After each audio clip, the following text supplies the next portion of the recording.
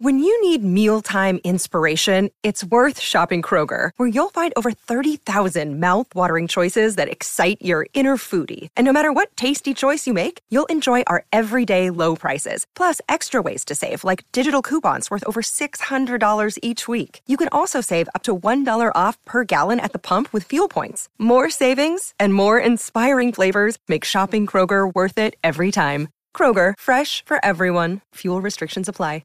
Another day is here, and you're ready for it. What to wear? Check. Breakfast, lunch, and dinner? Check. Planning for what's next and how to save for it? That's where Bank of America can help. For your financial to-dos, Bank of America has experts ready to help get you closer to your goals. Get started at one of our local financial centers or 24/7 in our mobile banking app.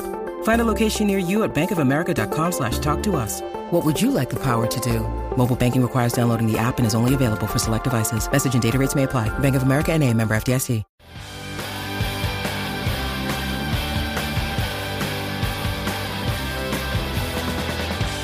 Hi, everybody. Welcome to Who Cares About the Rock Hall, a podcast about the Rock and Roll Hall of Fame.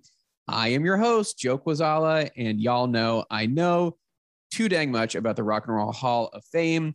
That's why we're here today for this blessed event. With me, as always, the skeptic, the voice of the people. Does she care about the Rock Hall? It goes back and forth. Is she skeptical? I think that's always a given. Kristen Studdard. Hi, Kristen. Hi. Hello. Jesus. Okay. You seem mad. Well, you reminded me of how. Mm-hmm. Should I stop doing that? Yeah. Should I just be like, and here she is. She loves it. And no, absolutely. Don't go that far. You didn't think if I just gave you the wrong intro, it would trick you into having a different attitude? No, that's not how it works. Nah, Our resident expert. She's cared about it since she was a young child. It's Kristen Studdard. I mean, we could do it. Kristen, do you know what this week is? Mm-hmm. I do. What are we looking at here?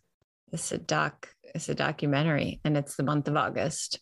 So you'd say it's docu-August. Kristen, it's not just Docgist. It is the final week of Docgist. Can you even believe what we've been through this month of reviewing documentaries that are about some of the Rock Hall inductees this year? We have reviewed with people who have worked on these films. I was like, we could have called it like Editor-gist. That would have been also accurate. Yeah. Didn't we speak to an editor of up until all this these moment? Movies? Yeah, it would have restrained me in terms of my guest options, but it wouldn't have made a better pun. No, I mean, like, nope. Docgist, you can't get better than that. Anyway, we reviewed the greatest pun alive. Thank you. I said it. It's all right. He's already here. We'll bring that voice in just a second, but I want to review. We talked about the Clarence Avant documentary, The Black Godfather, with Wills Naderick, who is the editor of that movie. We talked about the Go-Go's documentary, which is just called The Go-Go's, and we talked to Allison Elwood, the director, and Brett Banks, the editor. And then last week we talked about the Tina documentary that is available to watch on HBO with Carter Gunn, one of the editors. So we have talked to a lot of people with a lot of insights behind the scenes of these documentaries. Those are like the three big, like, recent documentaries about the inductees. Now we take a look back to 2004 to a documentary about Jay-Z called Fade to Black. It's from 2004. It's directed by Patrick Paulson and Michael John Warren. And so our guest this week will be the editor of the Round Ball Rock podcast. Exactly. Joey Devine, our old friend. He's here.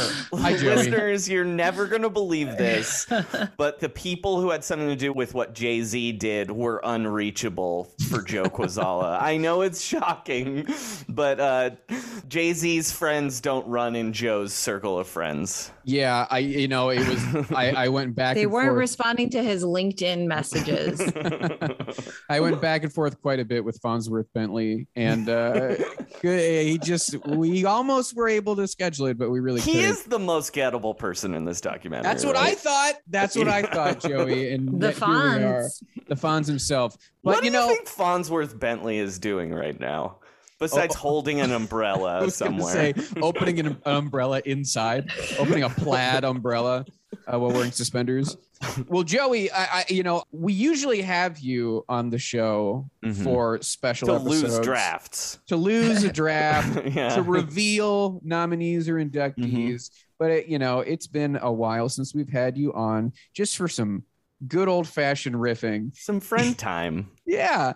And, we don't need to be beholden to talking to the crew of these documentaries. We can talk about Fade to Black with just a friend. In fact, perhaps it will lead to a more honest discussion because we aren't going to hurt anyone's feelings. Yeah. I mean, we got very lucky. Legitimately, the 3 documentaries we watched. Those are all good documentaries. Thus far are like really good documentaries that I don't have any like criticisms or anything about. And, I was happy to speak the honest truth, which was all positivity to the people who worked on them. But yeah, we're going to talk about, I guess I'll kind of pose this question to both of you. Did you guys know about this documentary, Fade to Black? Absolutely not. I was not aware of its existence. Yes, I'd seen it. You'd seen the full thing? Yeah, in like 2005 or whenever it came out, 2004. I probably saw it in 2005, but I know I saw it because did you rent it on a DVD? Yeah, I rented it on Netflix. Like when you had Netflix it mailed to me. Yeah. Okay, yeah. And I think I did it the same time. It was later than that. It was probably 2008 because I did that and the Lil Wayne documentary at the same time. Interesting. Well, I've never seen the Lil Wayne documentary is really good. It's actually hard to find now because Lil Wayne like sued the guy. Oh. Because it's like shows Lil Wayne drinking codeine and stuff. And I was going to say, I bet there's a lot of illicit activity. Yeah. This movie was released in theaters. Yeah. Which, from what I understand, and I'll come sort of clean here, we don't have anyone from the production, but I've actually talked to some people who are involved in this production. And from what I understand... Slick Rick. You talked to Slick Rick. Talked to Slick and Rick. He was like, let me tell you a story. I can't do a Slick Rick voice.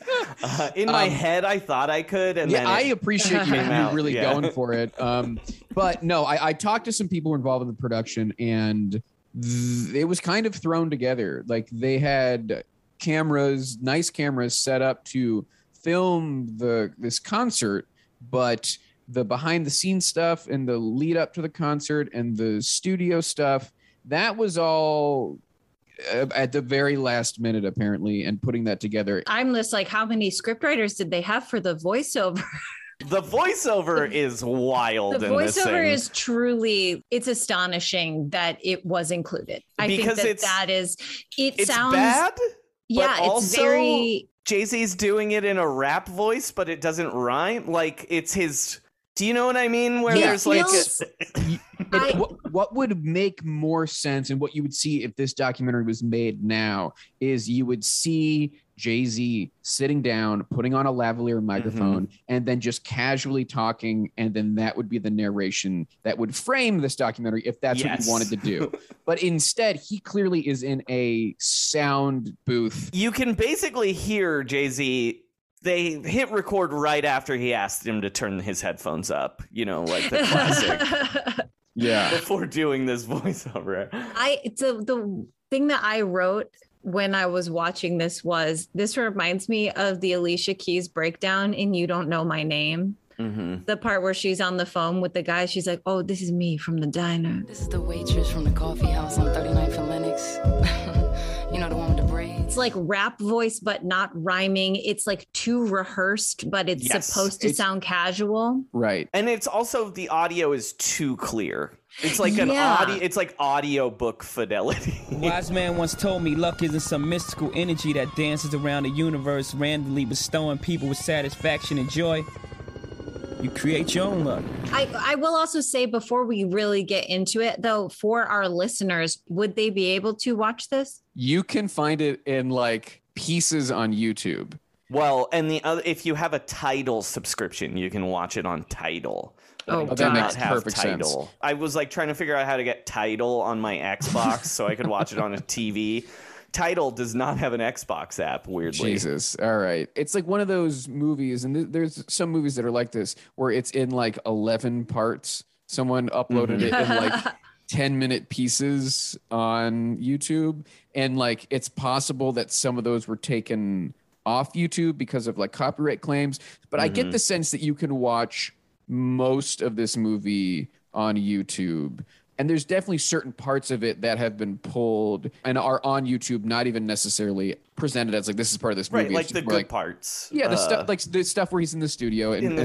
With the interesting thing about this documentary to me is it's less about Jay-Z and more about how different producers work. Yeah, it's like all my favorite producers. I'm like, this is why the Black Album is my favorite Jay-Z album. Oh, it's because it's literally every producer that I like is on it. But let's give some context as to what that album. It's the last Jay-Z album. Was. Yeah, and famously, we all know he did retire. And and that concert specifically, as well as that album, those were supposed to be farewells. He had said, and you know, people have cynically identified this as a marketing ploy, but he was going to retire from hip hop. He was going to do one final album, one last concert at one Madison big show. Square It was going to be at Madison Square Garden. So what this movie is it's concert footage from this big blowout Madison Square Garden farewell show, interspersed with very lo-fi, like camcorder, almost like cell phone level footage at the studio making the album, as well as literally like in the, not even in the green room, in the like hallways backstage at Madison Square Garden, before the show is happening, during the show, after, etc. And so all of that is put together. And in addition to one final element, which we can jump into just talking about the movie now because it's the first thing you see, which is these chopper shots, helicopter shots of New York City. Oh my God. That are like from Getty. Like they are, this is stock footage. And then you get Jay-Z's very strange voiceover at the very top. Watching this, you're reminded, or at least I was reminded, like how far documentaries have come. Yes. Like this is a 2004 documentary aesthetically alone. And documentaries now are such a big business. I think back then it was really not. It's felt kind of like an afterthought to me. Like the fact that it was theatrically released, that's like wild. And it's like a real testament to how famous Jay-Z was in this moment, where it's like clearly what happened is they shot the concert and they were like, oh, concert movies are kind of boring now. We need to figure out stuff to put around it. Which I'm glad they did. They did. Yeah, I am too, except for the freaking voiceover stuff. It begins with like a voiceover of Jay-Z being like, rapping is thinking of words to say over music. Like it's really that. And it's some people think I'm the luckiest guy alive. Well, like, they might be right. Like stuff that is not far from that. Making a beat is putting together several layers. And not just a few layers, it's a lot of them. And you're like, what are we? It's a book report. It's book report level. Yes, exactly. It's like how many words? It's like reaching a word count. He is nearly about to say that Webster defines hip hop as like it's at that level. Kind of we get a little bit of that backstage stuff first. You know, we get people kind of like Diddy and Common. Dame Dash, of course. Yes. I will say this movie does not do a good job of identifying people. This movie could use a Chiron to save us all. God. The amount of freaking Googling, and I am someone who is a hip hop fan. Yeah. I am a Jay-Z fan, especially this era of Jay-Z and of rap music is very much in my wheelhouse. And I was like, you can't just put a little Chiron under these people and tell us who the hell we are dealing with. It would have helped tremendously. Good God. Who is this white nerd in Pharrell's studio all the time? That is my number one question. He wasn't getting a Chiron. No, I know. I have been trying to figure it out. I didn't do a ton of Googling about it, but I'm like, who the hell is this guy? The dorkiest looking motherfucker alive. Yeah, truly, truly, truly. But yeah, it was, they were just like, here's a bunch of people. You probably know them, right? And like some of these people people are not super famous, like Memphis Bleak. Like Memphis Bleak. Memphis Bleak he has a lot of screen has time. the most screen time other than Jay-Z in this movie, I would say. Yes. Yeah. But let's go a little more chronologically. Yeah. The way that the movie starts, it's like, oh no, this is not going to be good. Like it really does begin in like the worst way possible by being like, a beat is a thing when you put a bunch of other stuff together. It's like that. And then it's like, it takes a long time and it's hard. And then it's literally many minutes of them sitting in the studio. He's like, and when I know it, I know it. And they show him listening to beats that he doesn't like for several minutes. That part I like. I liked the parts where I like it was the him monotony. looking at shitty beats.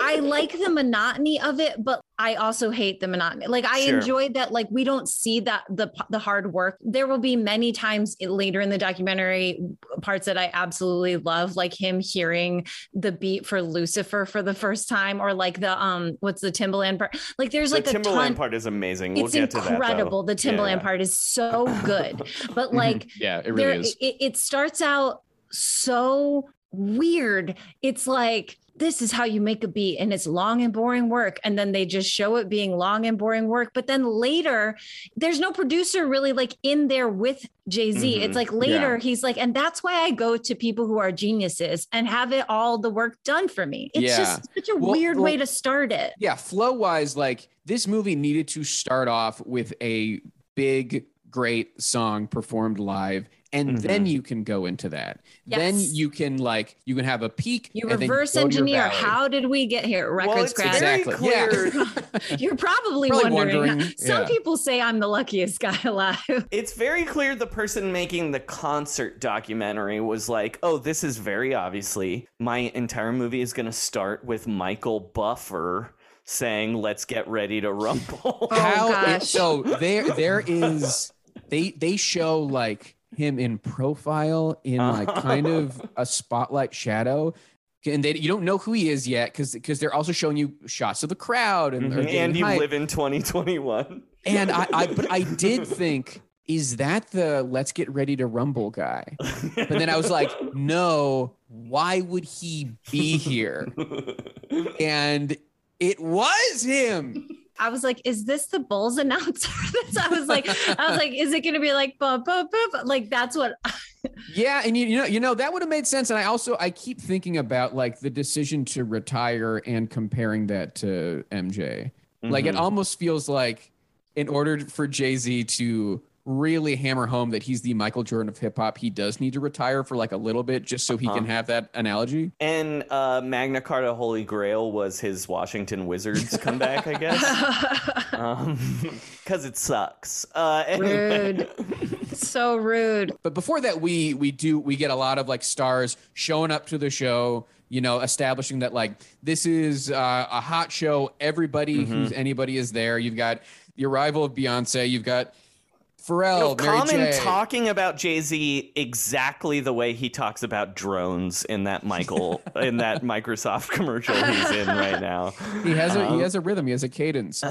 They do give you. I liked the context when he's at Hot 97, being like, "Listen, it's like not a big deal for some of these rock acts to do Madison Square Garden, but for me to be doing it, and it's my show. It's not like a almost like festival type show or like a lineup with it's not Billy Joel for the 14th time this month. Yeah, and I don't think that's maybe true anymore, but I get the sense in 2004 that he really seems to lean on that, like this is huge, not just for me but like for hip hop. Yeah, and I enjoyed that inclusion. I enjoyed that they really let you know what a big moment that is. And like they show people talking about it like in greater context of it's like, this isn't a festival. He's not on like a larger bill. He doesn't need anybody to co-headline with him. Although Funkmaster Flex says something insane where he's like, yeah, it's not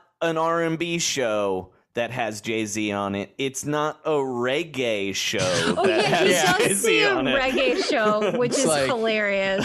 That's his comparison for like, obviously if it was a reggae show with Jay-Z on it, yeah, you could do Madison Square Garden and sell out in a second, but this is different. You know how those reggae shows are always just selling out the Garden. Gong Marley.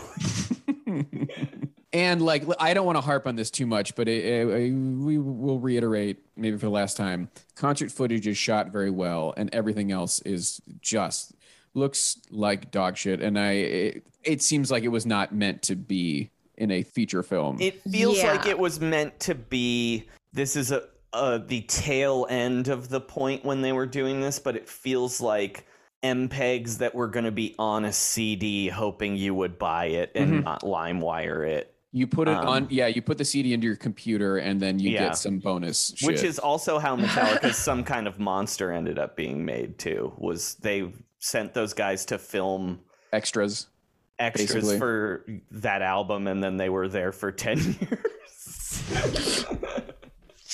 Metallica, who also have a song called Fade to Black.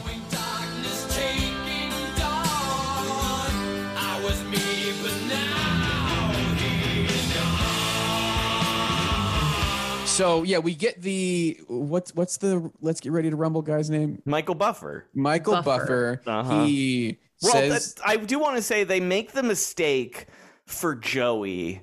It's a mistake of talking briefly to Ghostface Killah at the beginning, and then the whole documentary, I just want to see more Ghostface Killah. Yeah, like is he just like, there? Oh, what's he out? doing? Yeah, is he what? I bet he's saying some crazy stuff. Like, what's he doing back there?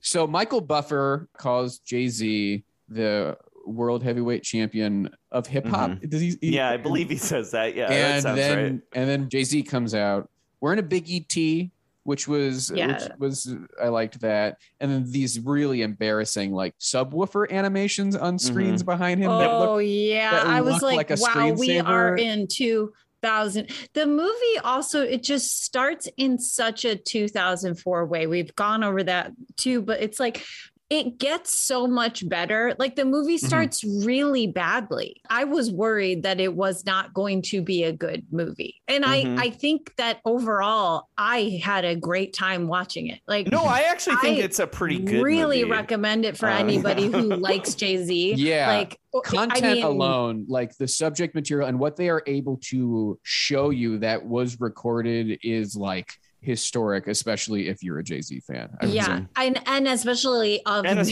his retirement and this era. It's he like never came back, and because it's the last time we saw him. He's been such a recluse since. So there's a good chunk of just like concert footage up top. But I remember at the very top of this movie. Again, this is why the movie starts off so poorly. Is that the first two songs he's out there alone and with this stupid animation behind him, and you're kind of like, oh no. Like, is this going to be it? And because he is a great artist, but he's not like doing a lot on stage. Like he's not necessarily known as a showman. No, exactly. And like also knowing that there's a million people backstage, you're like, wait, for real? Like this is it. This is going to be what your big Madison Square Garden show is, you just in front of these subwoofer animations. And so then I'm so grateful but they had Michael Buffer. So at this point, everyone's there's been one celebrity involved. Yeah. But then they start to build. Like then he's doing the reveal of Questlove and his band. I will say when Questlove comes out, I thought it was so funny that they redid the like weird slam poetry intro from the H to the Izzo Unplugged version before they went into like real H to the Izzo. Yeah, like, they do stuff with the songs. They do the MTV Unplugged version of H to the Izzo's intro, which is like this really weird. It's like Questlove playing a lot of like wind chimes. Tonight I'll be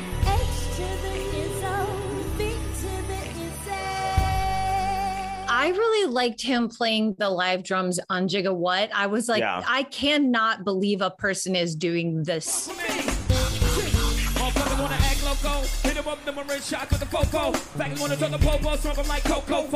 In the song, it's a sample, and like you're just watching a person do a drum loop live. Like it's pretty. It is so impressive, and I was like, this is so good. I was like, maybe if they never go back to the studio, I would just watch this concert. I was like, but they do go back to the studio. Yes, we have got to talk about when Jay-Z is roasting a guy in this. I don't know who it is. So that's just Blaze. Blaze. So he is he's chewing out Just Blaze because Just Blaze is like playing and seemingly collecting like old video games instead of producing. Yeah. I believe Jay-Z tells a story about how Just Blaze told him he only makes music to support his video game habit. Yeah, that's cool. Just Blaze hysterical. Is cool. That rules. and is Just Blaze watch Chimmy. It makes Jay-Z really, it like gives him very big boomer energy in that moment. Like it's very funny to watch someone in 2004 complain about someone being addicted to video games. And like, especially because it's like everyone has flip phones at one point. Also, Jay-Z says ColecoVision.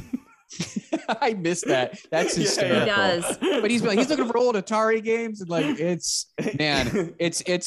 is an interesting moment. And it would have been great if it would have been given more weight if they had put a chyron that said Just Blaze producer, like like successful producer. Because I'm over here like, who's this guy on the couch? Because there was someone that I recognized also in the shot. Maybe I can't remember, but I was like, I don't know this man. You know? I mean, to give a little bit of context, like Just Blaze produced Touch the Sky by Kanye West. I gotta testify. Come up in the spot looking extra fly. For the day I die, I'ma touch the sky. I know who he is because I hear his name in songs that he produces. Like I hear his drop. All we wanted was opportunity. Just Blaze. Lord knows. Also, the name Just Blaze is really cool. Yes. I just want to put that out there.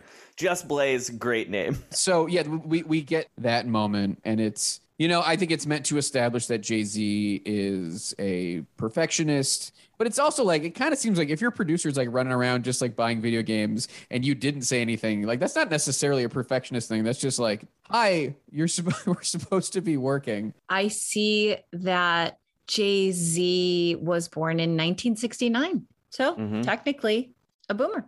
The last of the boomers. I think I have Gen no X idea. is definitely starts in the 70s. I don't know if that's true. That doesn't sound right to me. He seems like he's definitely Gen X. All I know is the verse on Monster is some boom. Oh no, he is Gen X. 65 to 80. Yeah, that is makes Gen sense. X. 65 to 80. And then we go back to the concert. We get Jigga What, then we get Big Pimpin', and this is when second build star of Fade to Black comes out, Memphis Bleak, who is on stage basically the rest of the time almost. So much screen time. I know, Kristen, you said you're very familiar with this era of Jay-Z. I am not. So I didn't even know that like Jay-Z had a hype man, and that like this Memphis Bleak character was so involved, but he is out there. It's almost treated like they're a duo. Yeah, like it's George Michael bringing out like Andrew Ridgeley. Yeah, and, you know, like oh okay, it's Paul Simon bringing out Art Garfunkel. Like it's like you know us as a duo, but really it's because he doesn't even introduce him. No, he does not say the words Memphis Bleak. He says it later. Yeah, he says it. When he says it later, I guess we all mentioned that part now, is like watching it now in the future, you're like, oh, of course this is why he didn't retire. Because he's like, now the future of Rockefeller Records. This is who's gonna replace me. And he brings out Beanie Siegel. Exactly. Yeah, he brings out Beanie Siegel, Freeway, and Memphis Bleak to do their song, and it's like, no. Yeah. He also seems like he's really choked up when he says that. He's like, and now here's the like he sounds my like children. Like my children. Like he's so proud of these people who we now do not know at all, and I did not know them then either. It's really something. But then luckily Missy Elliott comes out and plays Memphis Bleak's biggest song with him, where she's blowing a whistle the entire time, which is so funny to blow a whistle in a stadium, you know? And does she do it like into? She must do it into a microphone. It's not into the microphone. No. Yeah. Well, there you go. I'm going to tease the next part, which is maybe it might collectively be our favorite part of a behind the scenes when we get back to recording the Black Album. But we're going to take a quick break right now. And when we come back, you're not going to believe what we talk about. We'll be right back.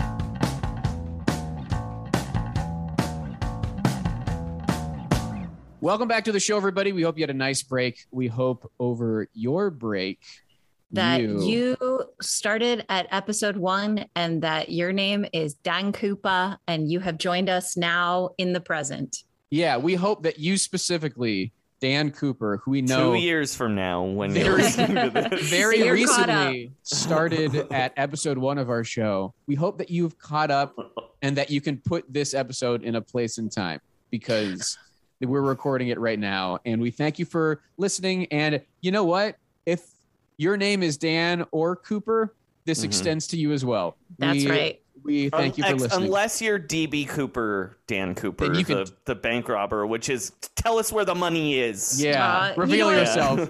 You're still cool. You can hang. So anyway, I teased something before the break, and that is that we go behind the scenes of Jay-Z sitting with Timbaland, and Timbaland is drinking from a giant jug. And at first I thought it was a literal gallon of milk, but it's water. It seems to be like pink lemonade. No, it is not water. I think it's like it is a fruited of some juice. sort. Yeah, it's a milk jug. Yes, it's a gallon. No, it's a size. It's just a gallon of like pink lemonade. He drank he's on the last 2 ounces of it. And he's not ripped at this point because Timbaland went through a period after this where he was on steroids. Wait, Timbaland never got ripped. Not ripped, though. but no. There was that celebrity steroid scandal. I do. In that like was 2010. with baseball players. No. It was with specifically a lot of black celebrities. Mary J. Blige was one of them, and Timbaland was another. Steroid abuser? Not that they weren't abusers, but like their steroid guy got arrested. But the funniest one is, of course, Tyler Perry was also on the black steroid user list, but Timbaland was on it.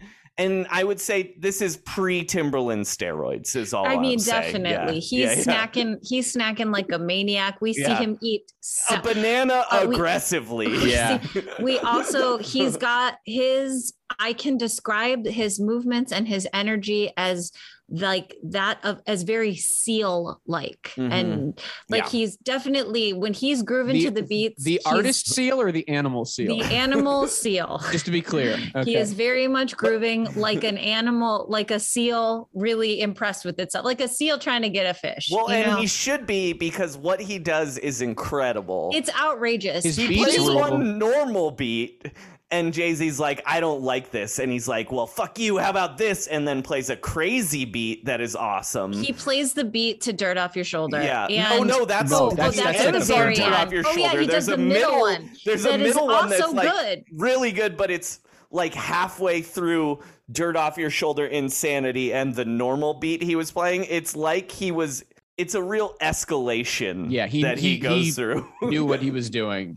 And I feel like that's a big theme of this movie is that we see how producers display their wares to Jay-Z. Like they each have a different style of being like, you're going to love this beat. And like the Timbaland buildup of like Goldilocksing it kind of. Like I made you these 3 beats. I'm going to play you the shitty one first. Then I'm going to play a pretty good one. And then I'm going to play like one of the most insane, great things you've ever heard. Iconic, incredible beats. Turn the music up in the headphones. And it's also such a Timbaland beat. While he's holding a banana and losing his shit, by the way. And like the fact that there is footage of Jay-Z hearing that beat for the first time is like the number of times you watch him hear an iconic beat for the first time in this documentary. That is the value of this movie. And you can see it on his eyes. And like Timbaland knows it's hot and like is just going crazy. And it's just those moments Timbaland literally, I know I'm harping on a banana. You are.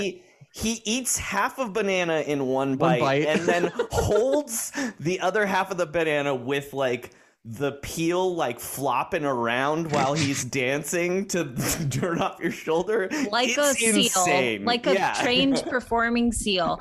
I mean, I guess I recommend to you, dear listener, to try to find this clip, or it's Joe, online. If you find it, it's definitely can you on YouTube. Tweet this actual clip to our friends and fans and folks. Yeah, and anyone listening to this, please tweet at me right now and remind me to do that, and I'll do it immediately. But this is such a great moment. It has definitely been edited out of the movie and just put on YouTube by itself because it's unreal. Like, it's incredible. So good. And Timbaland goes, "I'm the best there is," and it's like he does, yeah, maybe. And he kind of is. And also, it's just and among so many bests that there are in this movie, I think that this is like, worth the price of admission, as they say. And then we get our first footage of Jay-Z rapping in the studio.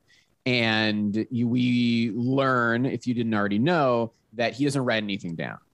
Which they don't call out right away, because in this first section, they just show him do it. And I actually wrote down, wait, does he just not write anything down? Does he? And then later, Rick Rubin is like, "Hey, Mike D, look at this." Yeah, crazy they talk about guy. it later, and we'll get to that. But because he says "off the dome," which makes it sound like he's claiming he's making it up on the spot, which you know is not true. Right. And then it's kind of clarified later. Yeah, when it's just Rick that Rubin he doesn't write it down. Yes, exactly. And in this moment, also, we do get a glimpse of the camera guys, and it kind of confirms that they're just like dudes hanging out with cameras. And I will say, I looked up who's credited as cinematographers on this movie, and they do not have any other credits. They have like production assistant. They have like each have like one production assistant credit. And at some point in the movie, one of the cameramen is referred to as like my boy T.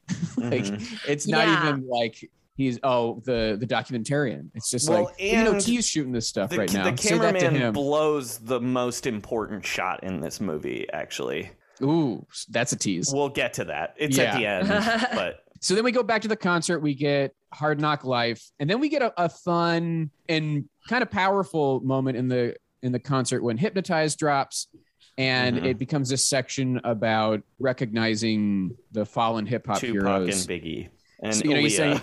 And everybody. Left Eye, he calls out literally everybody. It's really good. Call and response. The guy say B-I, you say G. And then he's like, throw up the peace sign for It's for very Biggie. funny, though, when he does the songs, he does like a single bar of a Tupac song and then an entire Biggie song. Well, he's in New York. What is No, I know. It's just so funny that it's like the East Coast, West Coast thing is still there. You know what I mean? Well, he gives it up for Biggie, for Pump, for Left Eye, for Jam Master Jay, for Big L, for Aaliyah, and has everybody throw up, invert the peace sign to be an A. Two's the, And then 2 for Tupac. And they play Hail Mary and they play Ambitions as a Rida, but he's just letting the audience sing along. He lets the audience do it. I love it. That's so cool. But like, I kind of, throughout this whole thing, I was like, I want to hear Jay actually try and throw down with some of these bars from these classic songs. It's like clear that he didn't really think about it, because these are songs that like you would have to think about how you were going to do it before you do it. And like Mo Money, Mo Problems drops. Meanwhile, I'm over here like, oh my God, I really do know every single word to that song. It really underlines how classic the body of work is for both Tupac and Biggie. Yeah. Here was my question about him doing this, though. So he's retiring, right? This is his last show. Do you think this is a little bit like acknowledging like, hey, I'm the first rap great that's not dead?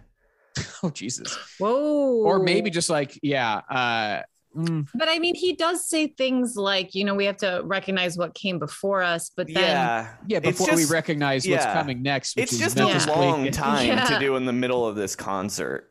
Yeah. Of your farewell concert. I liked it. I liked it too. I like it too. It's just you're thinking about what's the game here. Yes, because I mean, Jay-Z is like, I love Jay-Z, He's a businessman. But he's always thinking about, he's a little bit like LeBron, not to bring up sports on your podcast, but it's like where there's always like sort of a cynical narrative going undercurrent running. Right. Is he trying to everything. cement his legacy by subconsciously, not even subconsciously, but just like putting himself on the same level as these legends, making you think about him in the same thought as these legends? I mean, it's possible, but also, I mean, he knew Biggie. He is, you know, and they were friends. So then obviously it's like you think about the past, as Jay-Z says, but you gotta rep for the future of hip hop. And here's the future of hip hop. Beanie Siegel. And then they do You, Me, Him and Her with him and Bleak. And then Freeway comes out and they do What We Do. This part of the show, this is the most exhausting part of the show. There's also like people you can tell are on stage. They don't rap and I don't know who they are. Like there's just like a guy, I don't think it's a microphone, but he's just like kind of up there. This was like, I don't know. It's like you have to put this part in to just kind of like springboard their careers or something. But it is not effective. That's the more cynical thing of like, this isn't just about his farewell concert. It's about like, how do I keep making money with what I believe are the stars of my label? Yeah. This is also the first time you see someone who Jay-Z is going to be feuding with into the future. He and Beanie Siegel famously, he like disavowed him. And they like have diss tracks on each other and stuff. Well, very famously, Beanie Siegel is not very famous. Well, he's very famous for being in jail and trying to rat out Damon Dash and Jay-Z for things to get out of jail. That is a famous rap thing. Oh, gosh. Ooh. Yeah. Well, now I get it. Now I get the feud. Yeah. So anyway, they do a skit. They do a very brief skit where they go up to a woman in the audience and they're like, hey, who is this? Is that your chick? And then Missy comes out and then blowing a whistle and not into a microphone. And then more people come out. I think it's hard to keep track. A lot of people come out. Who else is out there? But then when Twista comes out that it's Twista. Because he's rapping real fast. Because he does his Guinness Book of World Records level fast rapping. He's the Micro Machines man of hip hop.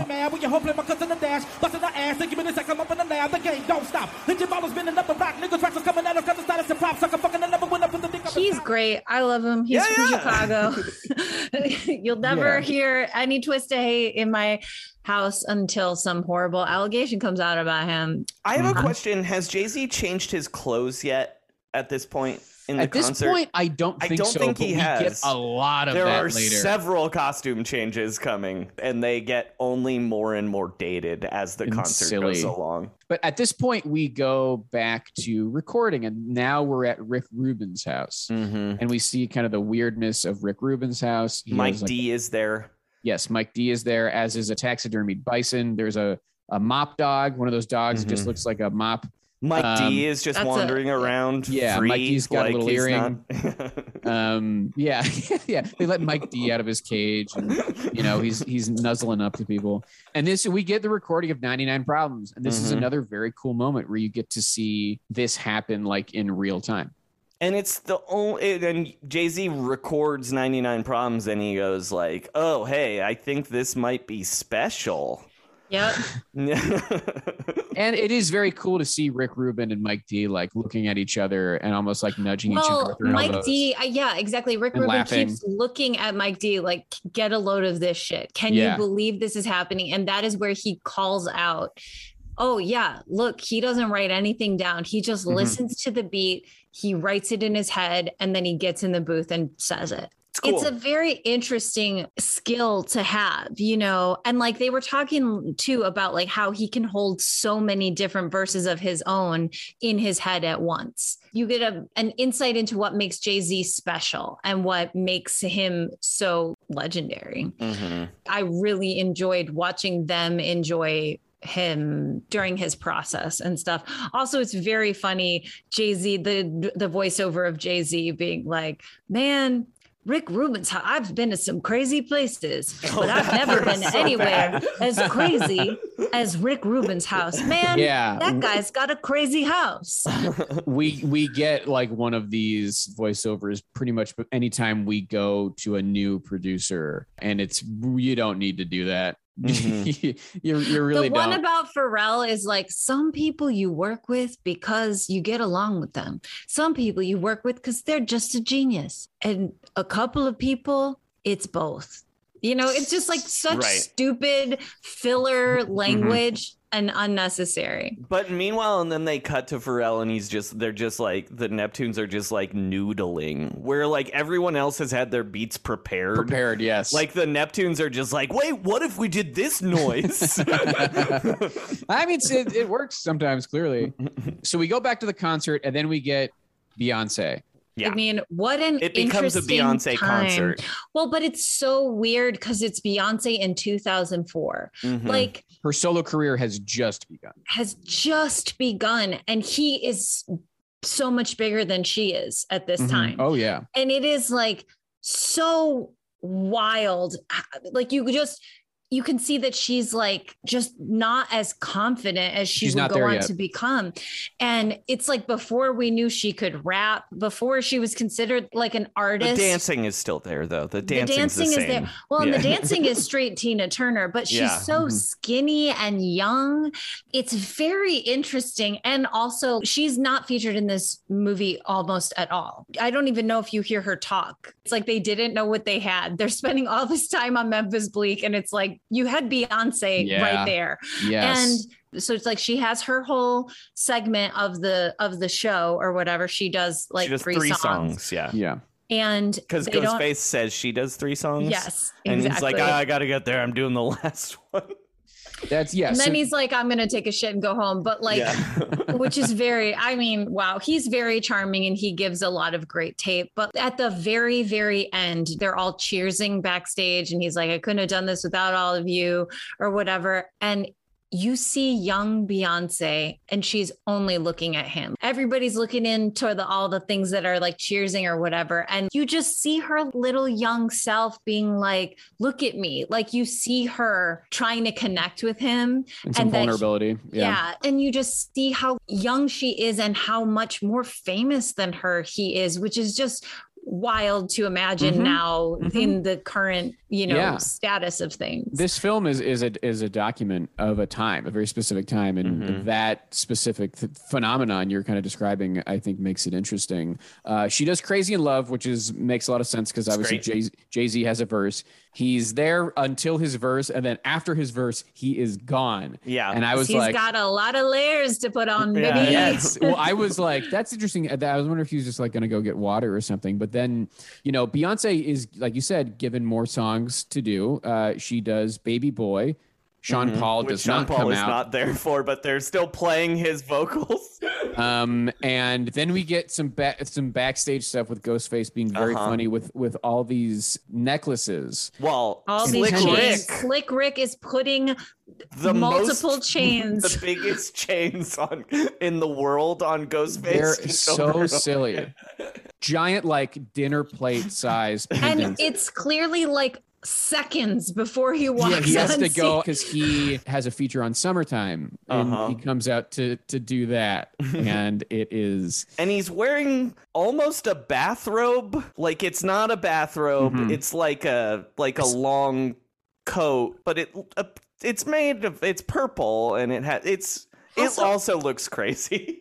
So then Jay-Z comes back out, and now he's dressed like an old-timey gangster. Well, no, he's dressed like the Reasonable Doubt cover. He's wearing that he's just but to give it's the like, visual. But it looks like a shitty Jay-Z costume you bought out of like a Halloween costume bag. It looks like you bought the mobster costume at a Spirit Halloween. Right. It came with a white plastic Doubt man. It came with a plastic white fedora, a black and white pinstripe suit, extra large, please. Yes. And then a white vest. And he keeps almost taking off the jacket, but then not taking off the jacket. He really does do that.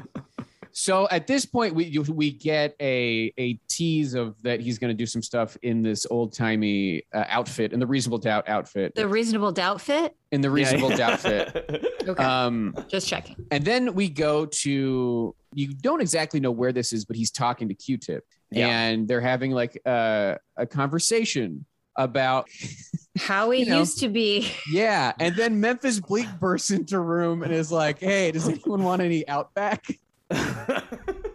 He's like, I'm about to go to Outback. Does anybody want anything? And they're like, nah, we're talking. You've ruined our documentary. We're literally talking about how the streets used to be rougher and tougher and things were really hard when we grew up. It's hysterical. I mean, like, that conversation is great, but man, it's like you couldn't have scripted it better. And the fact that it's Memphis Bleak, really excellent. And so at this point, then we go back to the concert. And then we see, obviously, that he's in the Reasonable Doubt fit. He asks if there are people there in the concert who are fans of Reasonable Doubt, if people know about Dead Presidents. And then he does that song.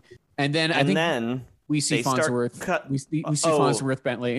I think in this one. Oh, yeah. I was going to say, is this when they start cutting back and forth to Foxy Brown, trying to make sure her boobs don't fall out when she's rapping? Yes, that's around the time. So he does Where I'm From.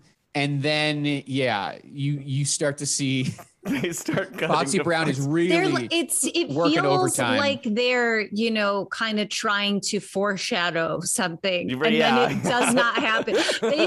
They cut back to her several times adjusting her top, really getting nervous. Like you can see it in her face. She's like, we're running out of time. We could have a malfunction over here. My boobs do not fit in this top I'm wearing. But then she comes out and she rules. She's great. She comes out for like half a verse too, and then leaves. It's weird. But I had it's been a while since I've even thought about Foxy Brown. I haven't thought about her in forever. And she comes out and you're like, oh yeah, she was great. Just keep me laced in the illest snake. Back rolls and shit. Back rolls in a brick tub. Back in this bitch. Wife be never so when you flip that close.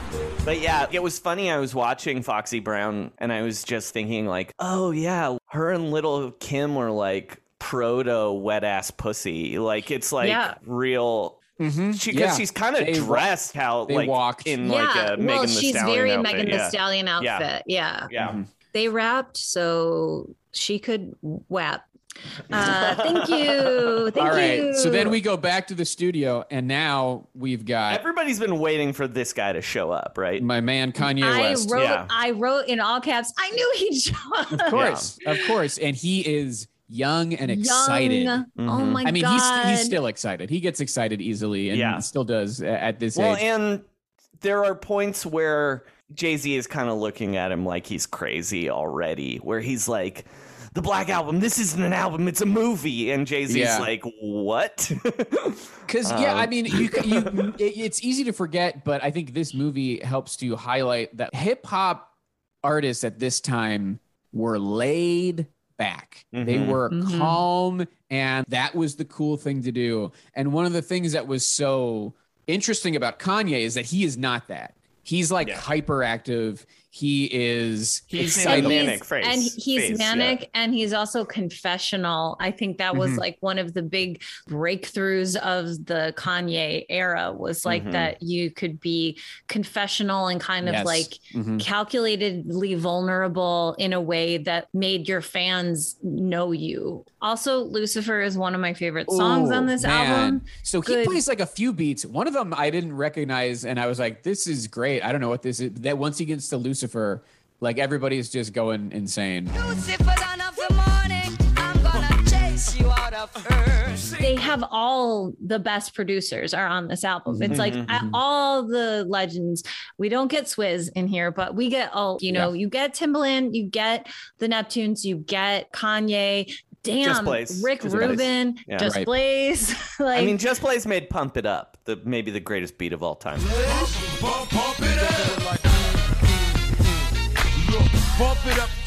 At this point, we go back to the concert, and then the canceled man comes out. We bring Mary J. I was like, Mary J. comes out. I forgot. Yeah, gosh, she comes out and just looking absolutely perfect. I mean, fur coat. Fur cape. Yeah, fur that's true. cape. It is. She has the early 2000s fedora on, and it works. Yeah, unlike Jay-Z's fedora, this fedora works perfectly. Yeah. She's got a fur cape on. She has the jeans with the like pocket detailing, which is only you could really. And she looks so of a time without looking dated. And she's maybe the only person. Foxy Brown doesn't look dated. But everyone else is wearing dated clothes the entire movie. Yes. Well, and not to throw shade, but I mean, Beyonce's outfit, that was like a Spirit Halloween Tina Turner costume or a flapper, like disco flapper. Tinsely, Good God. It's not an expensive look. Ghostface looks like Ghostface. There's no dating Ghostface. But anyway, keep going. Everybody else those necklaces are timeless. So they do Can't Knock the Hustle. They do Song Cry.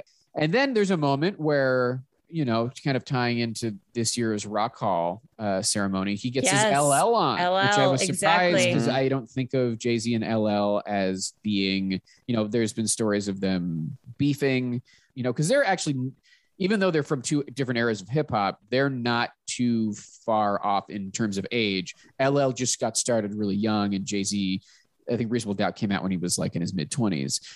So there's like a good 10-year difference between their debuts. Anyway, and he takes a moment, he does his rendition of I Need Love in the middle of another song. When I'm alone in my room, sometimes I stare at the wall, and at the back of my mind, I hear my conscience call, telling me I need a girl who's as sweet as a dove. But fuck that, my name Hov, and I'm a The funniest part of this documentary to me is when Beyonce comes out, they cut to a man taking a picture of Beyonce with a disposable camera he bought at Walgreens, like one of those cardboard disposable cameras. Incredible. Yeah.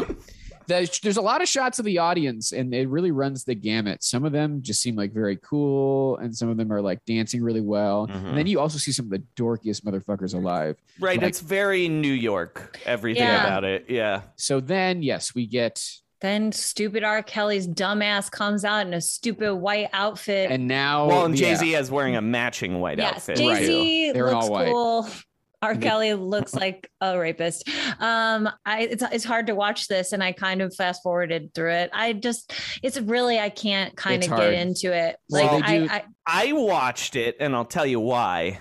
Because I know I can separate the art from the artist. No, because I know the truth about R. Kelly. They're at this point, I know, again, because I live in the future, that they're 4 months away from suing each other over canceling this tour, the Best of Both Worlds tour. And I was like, I wonder, are they getting along at this point? Could I see tension?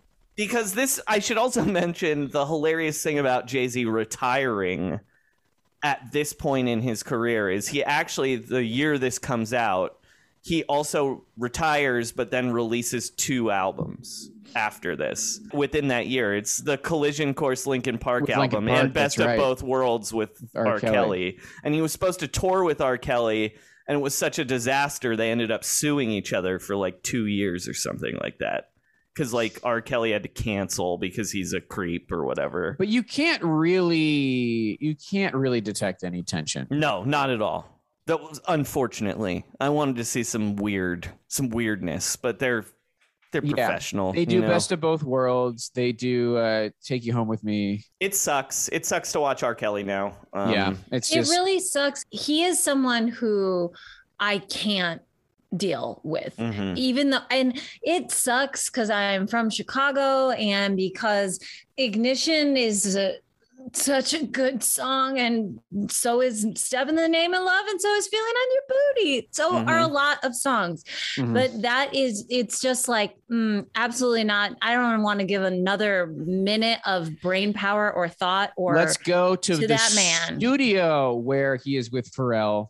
And Pharrell he has put a lot of thought into, he wants to give Jay-Z, and this is funny in retrospect, he's like, you're going out, man. It's got to be like in Carlito's way. He keeps saying it's going to be like so Carlito's funny way. Do one last job, and then you're out for good. And he wants to give that to Jay-Z. I love Pharrell's enthusiasm when he is talking on. He's like, this song's about to change your life, kind of thing. And it's definitely not one of my favorite songs on the album, like at all. I honestly forget which one it is. Allure. Shit, I know how this movie ends. Still I play. Star rolling Jovito's way. It's not one you really. Yeah. There's a lot of like bangers, like all time Jay-Z greats in this album. That's not one of them. This song is like just kind of, it's a non-entity. It's not a bad song, but it's not one you're like, oh yeah, put on Allure. But you know what is a good Jay-Z Neptune song, which is I Just Want to Love You, which we then cut to them doing that at the concert. Pharrell looking awkward as hell, not moving at all. I'm like, what are you doing, my guy? Well, you realize I noticed that too. He gives us our third Live Long and Prosper to the camera. He has done the Live Long and Prosper hands 3 times in this one. He's a dork. In 2 hours. He's N.E.R.D. LOL. I was going to say, Kristen, I noticed how stiff he was too. And I sort of realized, at this point, I don't think Pharrell has performed live in front of people very much. I think that might be true. His reputation was being a studio. He just featured on a couple of songs, but I don't think like N.E.R.D. played in front of Madison School. You know what I mean? Like it's not like rap concerts happened like they do now. Yeah, back in the Rex and Effects era. Yeah, which he did write Rum Shaker. Did he write Rum Shaker? He's one of 15 or something. He's one of a few people. Yeah. All right. With credits, but he definitely was involved. At this point, Jay-Z's wearing a new outfit, and so there was some wardrobe change. I was like, he left the stage during Beyonce to do a wardrobe change. And I was like, when did he do 4 other wardrobe changes? What was happening on? Well, that just lets us know how much concert footage we are not witnessing as well. Absolutely. I bet they were showing videos, dude, where it's like, oh, hey, Jay-Z, I'm glad you're retiring. Thanks, Rudy Giuliani, or whatever. You know what I mean? Yeah. He does Encore, which it struck me that, like, that's an interesting song to play not during an encore. Well, and do you have to play it during an encore? Well, I was going to say, and they're intercutting it with Kanye playing him the encore beat. Mm-hmm. And this is where the cameramen screw up the most important shot in the movie, because it's blurry when Kanye is explaining exactly what's going to happen at this concert into the future. He's like, no, it's like a movie, and this is the end of the movie, and all the crowd's going to be chanting Hova, and it's and they're intercutting it with it actually happening, except the interns filming the interns filming the it cinematographers have screwed up, and it is so blurry. Like, you cannot see Kanye's face. The camera is so out of focus when he's explaining this. It is wild. God damn. Yeah, but this may have been the encore, because the concert's wrapping up. He does December 4th. He's asking the audience if they will vibe with him. Oh, there's another weird thing as a Jay-Z person watching this in the future is, for some reason, he comes out wearing all New Jersey Nets gear. Yeah. As a person who hosts a basketball podcast, can you... Does it go on to become the Brooklyn Nets? Do you think he knew? He owns the Brooklyn Nets and moved them to Brooklyn, but this is pre that. It's but that's what I'm saying is how much longer would it take before he made that move? It's years, but I mean, the reason he's wearing it now is because like the Nets had been to the finals 2 years in a row at the point that they're filming this. They go in 2002 and 2003, I think. But it's unintentional foreshadowing. Yeah, it's just very weird that like you're playing Madison Square Garden and he picked a Nets jersey, and he's gonna own the team in like 5 years. Do you know if there is a basketball reason why Mark Cuban is thanked in the credits? Because he is. I was like, it must be because of, but then I didn't think like he owns the Mavericks. It's business. They're just famous business people. Yeah. You know what I mean? Those business guys just are business all the time. They business together. So that's the last moment. And then, that song ends with him saying Fade to Black, repeating it. And that's the end of the concert. And then we see that champagne toast backstage with everybody, including Beyonce. And then we get like this kind of postscript. And then Ghostface goes home and takes a shit. Yeah, of course, man. Yeah. Finally. But the postscript is that you find out that in portions, if not all of the proceeds of the ticket sales are being donated to charity. And we see Valletta Wallace, Biggie's mom, talk about how this is going to be donated to the Christopher Wallace Foundation. Well, before that, though, they usher during the credits is just like, yes, hey, that's like he's not retiring. That's like one of the last moments of the movie. And he's right, because he's like, no, that's not. You kidding me? He's not done. This is a lie. Get out of here. Yeah. And he it's like invalidates everything you just watched. Well, what's also very funny is that, I mean, I liked this album a lot, and like, I like Jay-Z. I would consider myself a casual to a medium. I'm not like an obsessive hip hop fan, but I like hip hop a lot. I like rap music a lot, especially this era. But like, it never filtered its way down to me that he was retiring, because he never went away, and then he was continuing to make music. And again, he put out 2 albums after doing this. So it was like, I remember from our Jay-Z episode, the retirement coming up, and I was like, what? Mm-hmm. And this, I mean, I didn't know about this film. I didn't know that this had happened. It's not like a big cultural moment where it's like, and then Jay-Z retired, and then he had a comeback. And people were crying on the streets saying, Jay-Z, no. Because they could immediately listen to him with Chester Bennington 2 months later. For a true encore. Yeah. Is that I haven't listened to any of that. The Linkin Park? Yeah. I mean, it's weird. It's weird. It's some like of them rap are good. rock. Encore is honestly the song that makes the most sense. Encore's really good. Because there's that singing part that Chester Bennington makes sense for him to sing that, actually. Yeah. But some of the other stuff. And also, like, allegedly, he showed up to meet Linkin Park and do that album and, like, maybe didn't spend more than an hour. Like, he really... Yeah. And I think there's footage of that in some documentary form. And it's like really sad because you can see the Linkin Park guys spinning it, like not even knowing they're spinning it. They're like, wow, he's so good. He doesn't even like have to spend time with us. And it's like, oh boy, no, he's just doesn't exactly have time for this. But that album was a gigantic hit. It was a number one album. Yeah. Collision Course. So that is the documentary Fade to Black. Would you guys recommend this movie? I mean, I recommended it up at the top. I recommend it to people who are fans of Jay-Z, people who are fans of rap music from the early 2000s, and anybody who's like interested in like making production. Music. Yeah, like music production.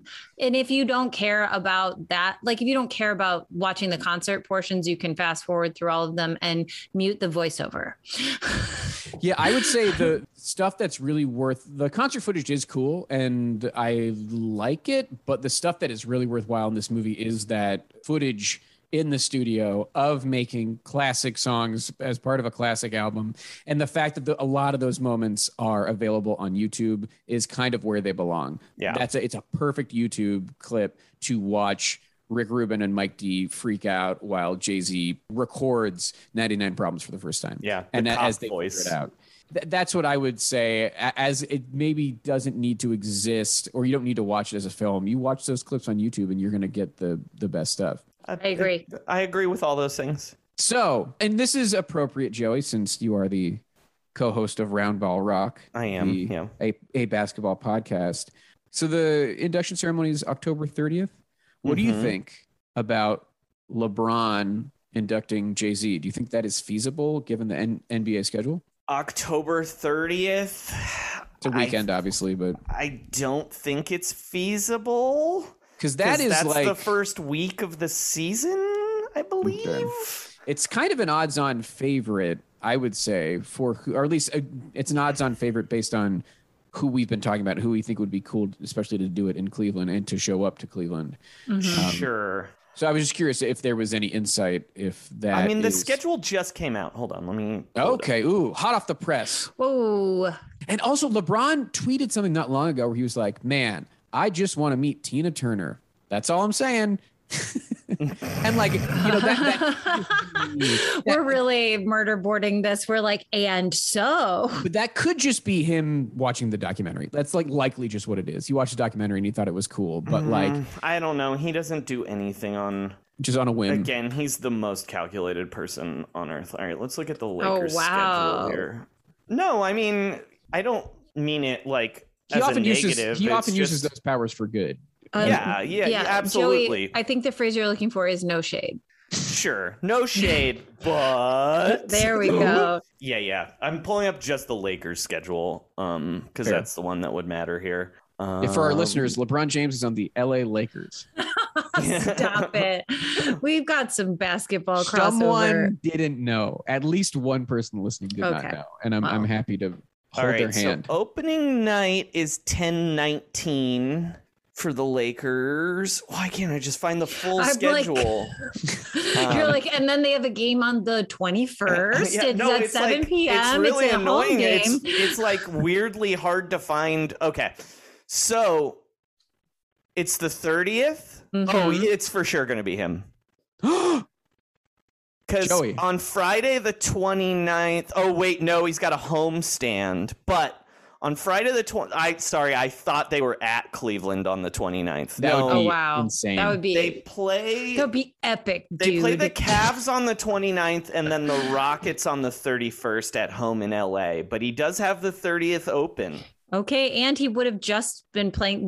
Are they in Cleveland on the 29th? That's what Joey's saying. They're in LA. For a second, I thought they were in Cleveland. Okay. That's why I said it's for sure going to be him. That would have been unreal. So the Cavs are in LA, and maybe he just hops on there playing with them back. That seems like a LeBron move. Yeah, for sure. Can I get a ride? I mean, he does have the day off. Okay. So it could be him. I don't know. It's not out of the question for sure. Okay. Well, I'm glad we consulted with you on that. Yeah. Kristen and I think are in agreement that Jay-Z is probably going to be there. I feel iffier than Joe feels. I just don't. Why do you think he's going to be there, Joe? I think he would not pass up an opportunity for visible kingmaking. You know what I mean? Like, yeah. There are few of these types of legacy cementing moments for a musician, and especially for a hip hop artist, that is kind of the top of the mountain. Yeah, I mean, I agree. I think there is a good case that he will be there. I guess I just am like, I'll believe it when I see it. You know, I don't think it's Tina Turner style, like no way. But I think if you get him, you get so many other people. Like it would be very weird if he came alone and he didn't bring Blue Ivy and her mother. Like, no, that wouldn't be weird. I think that would be totally normal. Do you think he would show up with Memphis Bleak?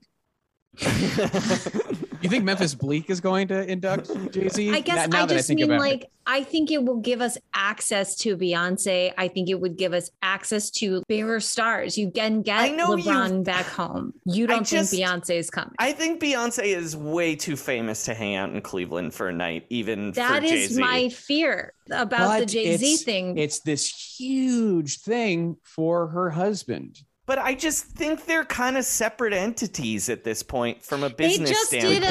They just did a Tiffany's ad campaign together yesterday. But that's very different than like going to Cleveland. This is too public though, and this is filmed I don't think it's you know what that. I mean? I just don't think when you're as famous as them, it matters that much. What if they let them do a Carter's song? What if they let them give everybody a Tidal subscription in their goodie? That's the thing. Is Jay-Z selling something now? Then yeah, he's more likely to show up. I don't know if you heard this, Joey. We learned a few weeks ago that Jay-Z used to be on the board of the Rock Hall. Okay. I'm saying Jay-Z showing up is for sure. I agree. It's way more possible. Way more possible than Beyonce being there, though. Isn't it weird that throughout all this, the least likely to show up is Todd Rundgren? Yeah, that's the weirdest thing of them all. I would say Jay-Z being there is like 60%. Beyonce being there is like 35%.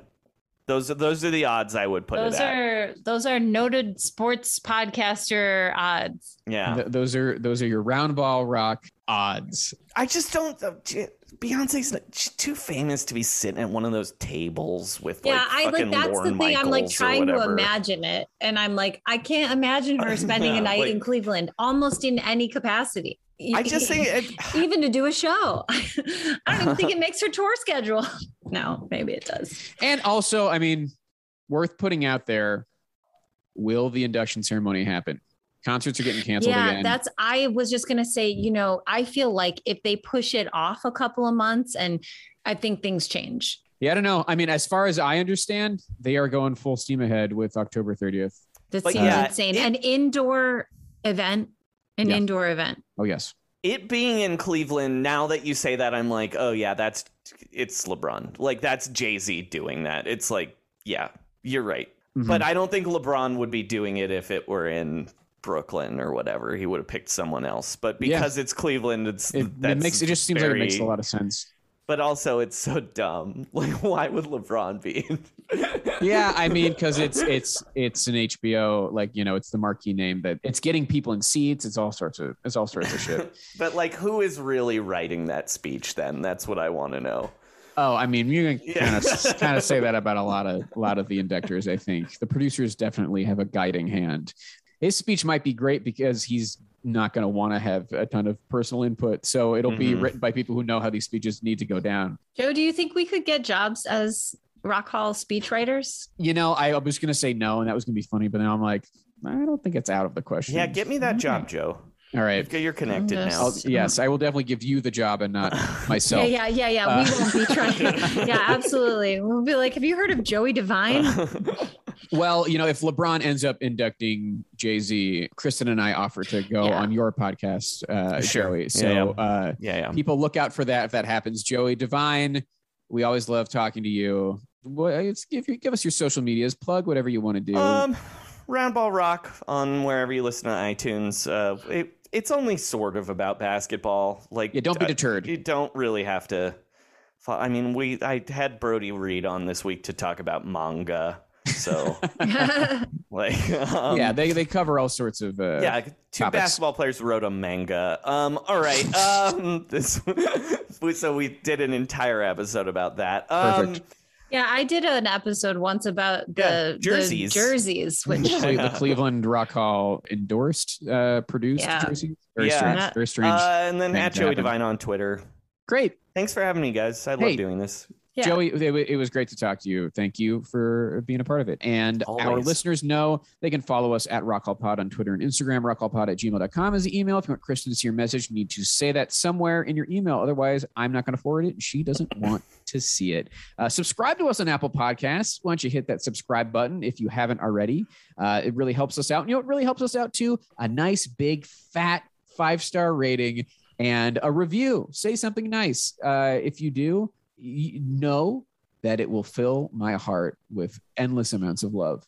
So thank you to Mike Lloyd for the logo. Thank you to Yusu Kim for the music. Thank you to Pantheon Podcast for hosting us. I'm Joe Quazala. I'm Kristen Studdard. And who cares about the Rock Hall?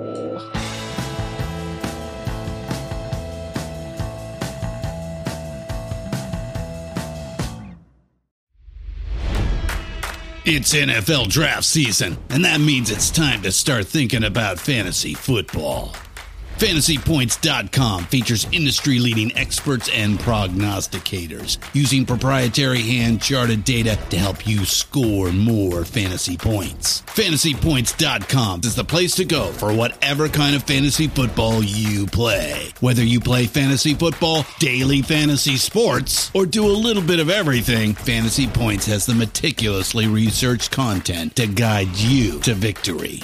And why wait for the fall? Fantasy Points also covers the new spring football league, the UFL. Join the guru, John Hansen, Scott Barrett, Joe Dolan, and other massive names in the fantasy football universe with an exclusive offer. Use code Pantheon for 15% off any Fantasy Points package, including the all-in package, with access to every article, tool, and data nugget that Fantasy Points has to offer. That's FantasyPoints.com and code Pantheon for 15% off at Fantasy Points. FantasyPoints.com. fantasypoints.com. Code Pantheon. Score more fantasy points.